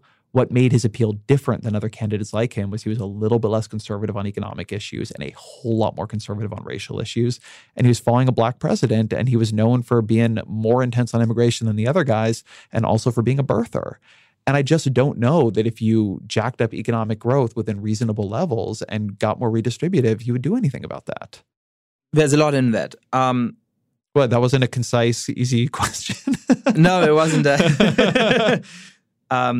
So that's what's great about podcasts. We moved into the one-line radio conversation. You get interviewed on the first appearance. By the third, I'm just talking. No, we're. So there's a few things I want to say here. Okay, let me start with one thought, right? Which is that I think part of what frustrates me about the larger debate about this is that I feel like people are measuring with slightly unequal yardsticks. There's no clean story on either side of this debate. There's no clean story about the economy. I buy that. But there's no clean story about immigration and cultural values either. But wasn't your story on that clean? Things, just like people don't like immigrants voted for Donald Trump? It was like, did you say it was like 80-20 in the book? But one of the fascinating things about it is that American views on multi-ethnic society, American views on immigration, American views on things like what I mentioned earlier, which is more diversity, have actually become more liberal, now I'm using liberal in different words, have become more tolerant over the last 10, 20, 30 years than they were previously. So there's a really weird puzzle there about why it is that at a time when Americans are actually more tolerant than they used to be, they voted for the least tolerant candidate in a very long time, right? So that's not a simple story either. I agree that there's an element here which is weird, which is that Donald Trump, had a very similar pattern of support than Mitt Romney did. And so perhaps there's actually not as much to explain as we want to say. But there, the contrast with Richard Nixon is important. Because when Richard Nixon started to go against the basic rules and norms of our political system, after having won a giant election victory, the people on his side said, no, you can't do that. And a lot of his supporters said, no, you can't do that, right? Now, there's a lot of reasons for that, but I think a baseline trust that the political institutions are serving us well and that we get something out of them and that we don't want to tolerate somebody who's destroying them is an important part of that. So yes, Donald Trump had very similar patterns of political support to Mitt Romney, and you might say, therefore, we don't have to explain anything. But I think that's exactly what needs to be explained. Why is it that somebody who's so much more extreme than Mitt Romney nevertheless manages to keep that coalition together? And part of the reason, obviously, is negative partisanship. And when you have to say, well, why is there such deep negative partisanship? And that obviously has a big cultural side. But I think it also has a side, again, of just feeling like the system isn't delivering for you. And it's the fault of the guys on the other side. And so you're just going to stick with your guy, even if he, isn't exactly the kind of candidate you generally like. Right? I have a question for you about that side of the Nixon question that goes to the illiberalism issue. Do you think that if Democrats had not controlled the House and the Senate, Watergate would have been taken seriously enough to remove Nixon from office? I'm not enough of a scholar of American history to tell you the answer to that. I certainly think it would have been much, much, much harder. And that is a heartening thought, because if Democrats manage to take back the House or the Senate, and hopefully both in the midterm elections, there's obviously going to be a lot more serious investigation within Congress, and it's going to be much harder for sort of not completely Trumpified Republicans to preserve some hallucination of political integrity without having to actually completely go with Trump, on board to Trump, right? There's a lot of Republicans at the moment in Congress, not many of them, unfortunately, but a few who are basically managing to not quite be entirely in Trump's column without having to do any of the hard things, like actually going up against him straightforwardly. I think that's going to get harder when they're on committees which are led by Democrats and actually uncovering much more shocking things and so on. So that's one sort of little hopeful sign. Look, to your larger question, which is, I think, sort of a core of a question, right? That's the 10-minute radio interview version of a question, which is, would a huge economic growth solve everything? There's two answers I have. One is, right policy doesn't necessarily do that, because I think that there are reasons that go beyond policy for why we could have such rapid growth in the past and why it might be harder to have such rapid growth today. So even if we institute all the right policy, we may not get there. And that's a scary and pessimistic thought, which I take very seriously. The other question is, well, what if we somehow could wave a magic wand and suddenly people's incomes would double from generation to generation? Would that solve everything? No, it wouldn't solve everything. You would still have deep contestation around issues of identity. There would be lots of people who still would be upset about the fact that the last president was black and perhaps the next one might be as well, that they no longer have the kinds of status advantages that came with being a white Protestant in our society for a very long time, and so on and so forth. Absolutely. But I think it would mitigate some of those conflicts. It would make them more manageable. Support for this show comes from Slack. You're a growing business and you can't afford to slow down. If anything, you could probably use a few more hours in the day. That's why the most successful growing businesses are working together in Slack. Slack is where work happens, with all your people, data, and information in one AI-powered place. Start a call instantly in huddles and ditch cumbersome calendar invites. Or build an automation with Workflow Builder to take routine tasks off your plate. No coding required. Grow your business in Slack. Visit slack.com to get started. This episode is brought to you by Shopify. Whether you're selling a little or a lot, Shopify helps you do your thing, however you cha-ching. From the launch your online shop stage, all the way to the we just hit 1 million orders stage. No matter what stage you're in, Shopify's there to help you grow. Sign up for a $1 per month trial period at shopify.com/special offer, all lowercase. That's shopify.com/special offer. Another thing that is changing here is not just the way the economy works and the way politics works, but the way we learn about it. And you say that people have oversimplified the conversation about social media. Yeah. That what is fundamental about what it has changed, it has tilted power more towards outsiders and away from insiders. And I'd like you to expand on that a bit, because I think that's an important piece of this that is rarely talked about clearly. So let's go back to 1992. I'm going to overstate the case a little bit, but I think it's clarifying and say, you know what? In some ways, the structural conditions of communication in 1992 weren't so different to what they would have been 200 or 300 years previously. Now, that seems weird because obviously you could, play the Olympics, you could play a news event live with, crisp picture and sound all around the world. That wasn't possible in the 18th century. But you had a few centers of communication, people who had vast capital and owned newspapers and publishing houses and radio stations and television stations. And in order to have a big voice, people either needed to be owners of those institutions or be granted a platform by these institutions. That made it much easier for political and economic elites to set, I know this is a term that I usually try to avoid mentioning, but you mentioned it a lot in the podcast, so I think listeners will know it, the Overton window, right? They could help set what it is that is sort of part of ordinary discourse that's acceptable and what is outside of it. Right? I think that ability of gatekeepers to set the contours of political debate has really been challenged in a fundamental way by the rise of the internet and of social media. So first you get the rise of the internet, which democratizes one-to-many communication. Suddenly anybody can make up a website, joeblogs.com or yashamunk.com. I have a beautifully newly designed website, go to it. But it's difficult to get people to come to it, right? I mean, perhaps through Google, they might happen to stumble upon it because you're really writing about something they're interested in. There's some successful bloggers early in blogging that managed to, get a real following, as you well know as well. Hacks. But that was a rare phenomenon, and even that was a somewhat limited platform, right? Well, then you have a rise of social media, which creates a shift to what I call many-to-many communication. So suddenly, if you're on a United Airlines flight and a guy in front of you is being, as they say, re-accommodated, and you take a video of this and tweet it to your 100 followers, which is not a ton of people, but 10% of their followers retweet it, and 10% of their followers retweet it, within a couple of hours, it might be seen by millions of people. Right? Now, what does that do? It doesn't necessarily do bad things. In a dictatorship, it makes it easier for the democratic opposition to make their arguments, to explain why liberal democracy is important, to point to the corruption of the dictator, to chronicle abuses. Right?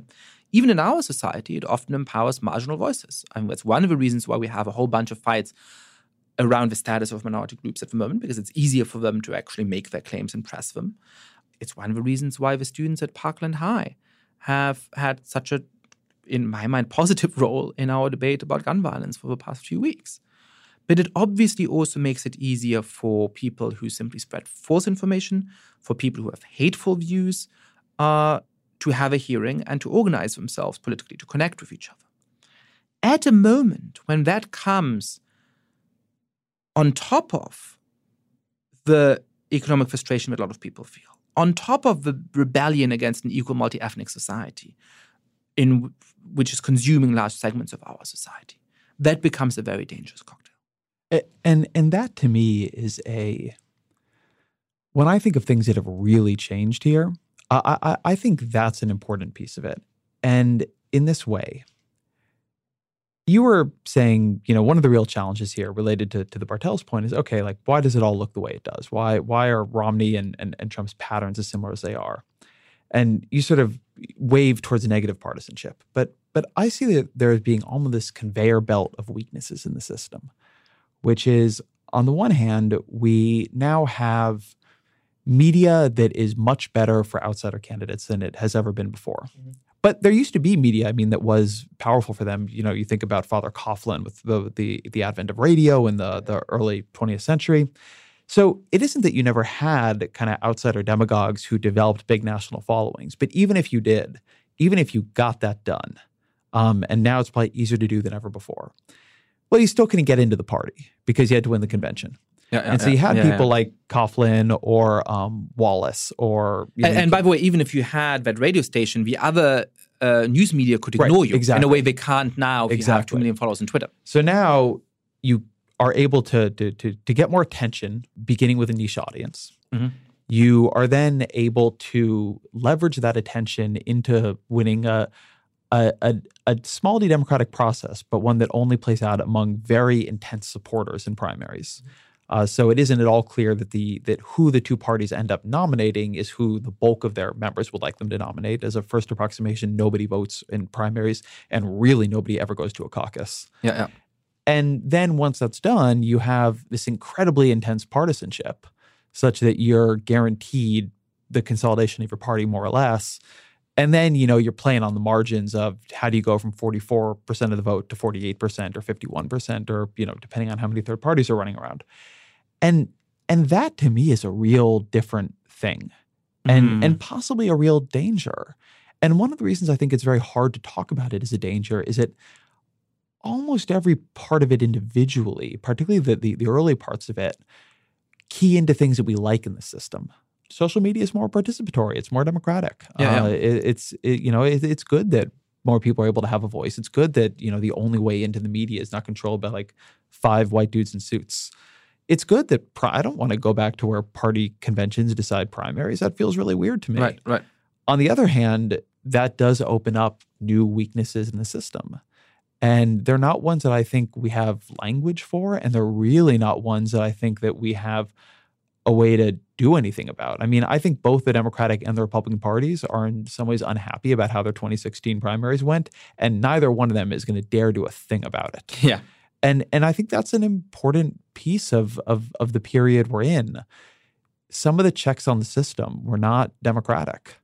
They might have been liberal, but they were not democratic. We have unwound that because we have a really powerful democratic ideology. Something I think you talk about very persuasively in the book is that the myth of our democracy often outpaces the reality of our democracy. And always has done. Yeah. And always has done. But we are very caught into that myth. But we are now open to takeovers in a way that we weren't before. Yeah, one of the weird things that the internet does, which I talk about in the book and haven't quite finished grappling with, is that in an odd way, we always had a fiction about our political system, right? In the 19th century, in the late 18th century, we built a set of institutions that the Founding Fathers certainly thought of very explicitly as a republic in opposition to democracy. Parliamentary democracy in Britain was built as a weird blood-soaked compromise between a king on his knees and an aristocracy. And we retrospectively started to say over the course of the 19th century that those were democratic institutions, that they were meant to somehow facilitate the rule of the people, which they historically hadn't been. In America, more so than in Britain, but even there with real limits. The principal distinction between a republic and a democracy, the Federalist Papers read, is the total exclusion of the people in their collective capacity from any share in the government. That is one of our founding documents, right? So over the course of the 19th century, as egalitarian sentiment rises, we start to say, hey, these institutions are democratic. This is what it looks like to translate the views of the people. Because, in the words of, for example, John Adams, it is impossible for all of us to travel so far and to assemble in one place and to find, a stadium that's big enough for all of us. So the best we can do is to vote for representatives. That wasn't ever quite true.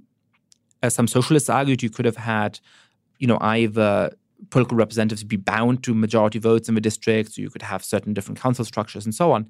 So actually, you could have always had a system that is more directly responsive to popular views. But it was true enough that this kind of democratic myth allowed us to strike a balance between having a system that's pretty functional and so on, and that seems legitimate and responsive to people. I think one of the odd things that the internet does that we really haven't talked about is that it provides people with a very clear instinctive sense of what a more direct democracy would look like. It makes the institutions of elections, where you have to go and line up every 2 or 4 years in a weird polling booth, seem really archaic. And it gives you a model of what direct agency looks like. You go on Facebook, a friend of yours posts something you like, you click a button, there's like a little blue light which, activates reward centers in your brain. And the, 17 jumps to an 18, right? And that is so much more direct that people say, hey, are these institutions actually really meant to translate what I want into policy? Now, what I don't think is that people want direct democracy. They don't want to have to go and figure out, the omnibus bill and what gets included and what doesn't get included and, what rate to fund the Federal Aviation Agency at, right? So they don't actually want the alternative, but the alternative is much more present in their mind. And that makes it much harder for us to sustain this myth that a set of institutions that were always semi-responsive at best, in some ways have become less responsive, were actually democratic. And that is one of the more complicated things that is eroding people's willingness to defend the institutions. When you look forward and you think about what a politician needs to do, let me actually ask this question even from a different direction, without deleting my initial hesitant beginning on it. We're embracing hesitations. We're embracing the hesitations here today.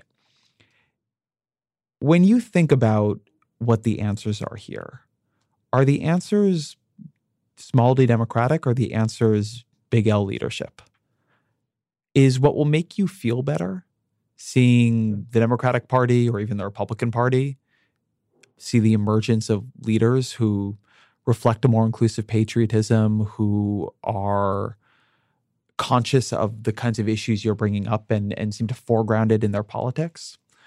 Or do you need to see changes in public opinion before you will feel safer again? And are those things even different? It's a great question. I think it's got to be a little bit of both. We have clear progress to make towards more Americans embracing the idea that it's unacceptable to discriminate against various minorities and so on, right? We have a lot more progress to make towards getting Americans to be comfortable with the idea that we'll eventually be a majority-minority country, and that has to happen on terms of political equality. We certainly have progress to make on, I would say, and this is a more partisan point than the rest of the things I've said, but from my understanding of the economy, I think we have to persuade more people that we need to do much more to ensure that ordinary people have an increase in the standard of living, right?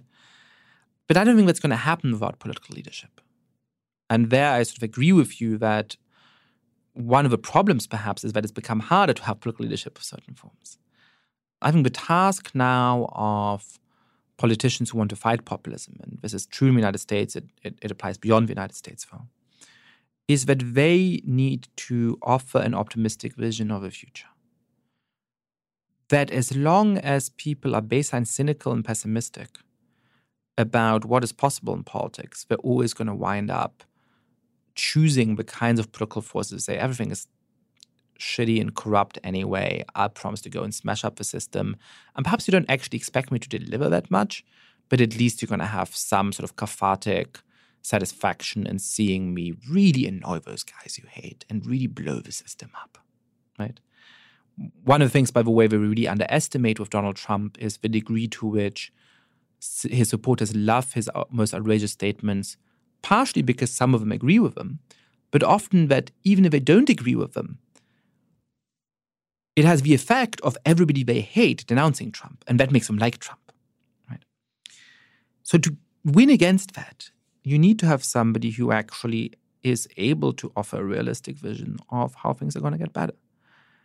And then they need to be able to go and actually implement that. And that is incredibly difficult in the American system, where you have all of those veto points, where it is so hard for an opposition party to stop progress on, economic legislation or something like that. So it's a pretty narrow path that we're walking here. But absolutely, you have to have something to offer. You have to have something to compete. In my mind, the 2016 election was a kind of competition between an extremist politics of change and a moderate politics of a status quo. And what we found out is that when that is the option set, a lot of people choose the extremist politics of change. Now, some of them may have been extremists, but I think a lot of people just said, things aren't working for me, let's try something new. Let's shake things up. So you've got to be able to compete with that. We were talking earlier about the false choice, or the question of whether it's a false choice between identity politics and economic populism, which is the way, in addition to the question of Donald Trump's appeal being framed, I think the way the 2016 Democratic primary is almost always framed. Which is weird because Bernie Sanders was not actually an identity politics guy, exactly. Right? But well, the idea is Hillary Clinton was the identity politics candidate, and I want to make I actually think there's 4 quadrants here, and everybody is deeply confused in the debate, and I'm also still deeply confused in the debate. But it's not at all clear. There's a more center-left identity politics crowd, and there's a more far-left identity politics crowd. And there's a more center-left economic crowd and a more far-left economic crowd. There's a lot of confusion in the debate because actually the political cleavage is not very obvious here. I think that's right. But I do think that in the way that you often have parties trying to refight the last war, when I look at what the Democratic Party gave up in 2016, like really with Clinton, what they gave up, I don't think it was economic populism, actually. I think that compared to Democrats in recent years, she was pretty far to the left of most of them. I think it was reformism. I think that what Trump had, what Obama had before him, what George W. Bush had in 2008 as a uniter, not a divider, an outside governor from Texas, what Bill Clinton had. I think that there is going to your point about discontent with the system, a sense that, you know what, I'm upset about the system too. And I want to change it. The system is rigged is something that Obama rightly emphasized in his 2008 campaign. Clinton was unique among almost every national politician I've ever dealt with in how much she believed in the system as it existed. It's why when you criticize her on, say, taking all the money from Goldman Sachs. That's how it works. She doesn't understand it.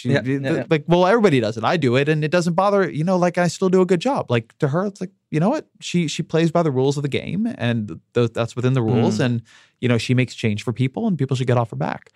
And I do think that more than Democrats are going to find that they have to go down the identity politics path or the econ path, I think that what they're going to have to do is recapture something Obama had and that Trump had a little bit of, although I think you could have it in much more realistic and reasonable forms, which is a sense of reformist fervor that operates a little bit independently of policy ideas and even cultural appeals. That has struck me as being a consistent winner in American politics and something that I think Clinton's distance from is underplayed in the breakdowns of her candidacy. There's a really great recent sociological paper that looks at what they call lying demagogues, right? It looks at the paradox of how is it that somebody like Donald Trump can clearly be untruthful about so many things on issues which people know that he is untruthful about. And they actually demonstrate that they do know that he's lying about some of those things or telling inaccurate information about some of those things. And yet they say that he's more trustworthy than, for example, Hillary Clinton in this survey. And we're trying to explain that. And what they do is this sort of quite clever survey experiment in a college election, which doesn't bring in actually most of the things we're talking about. It's not about the economy, it's not about identity, it's not about any of those things. But what it does is to create one condition where people have reason to think that the system is legitimate, that it's reasonably clean, that the student government is working well for them, and one where it looks like the student government leaders are sort of, really profiting from that, getting better jobs and giving preferential treatment from the college. And what it shows is that when college students sort of face this hypothetical election between two candidates for student leader, they wind up, if they think the system is legitimate, they really punish a guy who makes false statements in a campaign speech. When they think that the system is rigged, they gravitate towards the person who is criticizing the system, even if he's lying. Which is a really interesting point, right? That when people perceive the system as illegitimate, you've got to be willing to criticize it. And in fact, as long as you criticize it, you even get away with lies. Now, I don't advocate that that's what the Democrats should do. But unless you tap into that energy and unless you are very clear and forceful about the things in the system that aren't working, you're just not going to get a hearing to start off with. Now, there's a different paradox, but I want to, since this is more of a conversation, I'm going to dare ask you a question.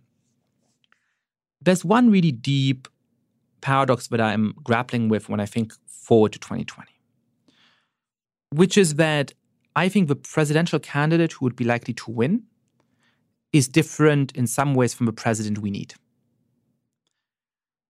I know how to win the 2020 presidential election. You need a candidate who can credibly promise the American people, you vote for me, you can forget about politics for 4 years. Look, you and I, by virtue of writing about politics, anybody who listens to this podcast, by virtue of wanting to listen to a podcast that is mostly, if not exclusively, about politics, is on the far end of a distribution of how much Americans care about politics. And right now, even if you don't care about politics, you switch on the television, you go to a bar, you go to dinner with your friends, you come home to your family, you go to the Thanksgiving dinner table, you're gonna have to talk about politics and people are sick of it. So in a weird way, I think exactly the kind of candidate who in 2016 would have done poorly, because I think people wanted change and excitement and so on, would actually do quite well in 2020. Somebody who can just say, hey, you vote for me, I'm a reasonable guy or girl or whatever it is, right? I'm not gonna rock the boat. I promise you there's not gonna be any weird scandals. You can just switch off for 4 years. I think they would win in a landslide. Now, the problem is that doesn't create the mandate and the agenda and the conditions you need to actually address some of those very, very deeply rooted problems in our society. So they may not be the president we need, but they're the person who could win. I have two thoughts on that. One is that person probably also doesn't win a primary. That is right. The other is that... But that makes me more worried about the 2020 in general. One reason I asked you the question I had earlier, I am very, very skeptical that anyone within the presidency can seriously make much progress on the kinds of problems we're talking about here. Yeah. And that isn't to say that, one couldn't imagine a leader with an agenda. Just when you imagine what is going to be possible to pass through Congress, when you imagine sort of what powers they're going to have and not have, when you imagine how many problems you're going to have to deal with simultaneously as you're cleaning up from the Trump era, I think there's going to be some amount of mess left around. I think that the results are going to be limited.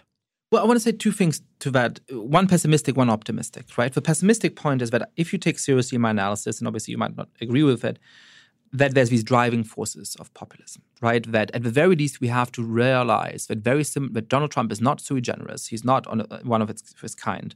There are very similar movements going on in lots of different countries around the world that have really gained in traction over the past decades. It is implausible to think, whatever the causes exactly are, it is implausible to think that this is just a weird blip or a particular political constellation in one election in the United States. There's something deeper going on here. So if there's something deeper going on, then the causes of it need to be grappled with. Perhaps they'll go away on their own miraculously, but that doesn't seem likely, right? So when you're saying, look, I don't think the president can do something about this, I agree with you. And one of your critiques of my book, that we haven't brought up as much in this podcast, but we've written about publicly, is actually more pessimistic. You should frame this in a more optimistic way at the beginning of the podcast. It was more pessimistic. It was to say, well, perhaps there's no policy that can deal with this stuff because the solutions are difficult, right? I agree with that. I think policy is some of the best tools we have, but they may prove to be inadequate. And if you're right that the president can't ultimately do something about this, then we may not be able to respond adequately, and then our system is in even deeper danger than we brought out at the beginning of a conversation. Now, the optimistic thing that I want to say is that the few moments in which societies have actually come together in surprising ways have been in the most unlikely circumstances, which is to say after giant conflicts. When you think of Rwanda in the 90s, when you think of Europe after World War II embarking on the European Union and so on, when you think of a brief but inspiring moment of reconstruction after the Civil War, in a way those were precisely after the deepest divisions that you suddenly have a sort of coherence and so on. So if not in 2020, when? I think that's a good note to end on. All right. One note of optimism. Yascha Mounk, the book is The People vs. Democracy, and you will hear this in this podcast, but you should be reading it. Thank you very much for being back for a third time. Thank you, Ezra. Thank you to Yascha Mounk. Thank you, as always, to my producer, Jillian Weinberger, the Ezra Klein Show's a Vox Media podcast production, and we will be back next week.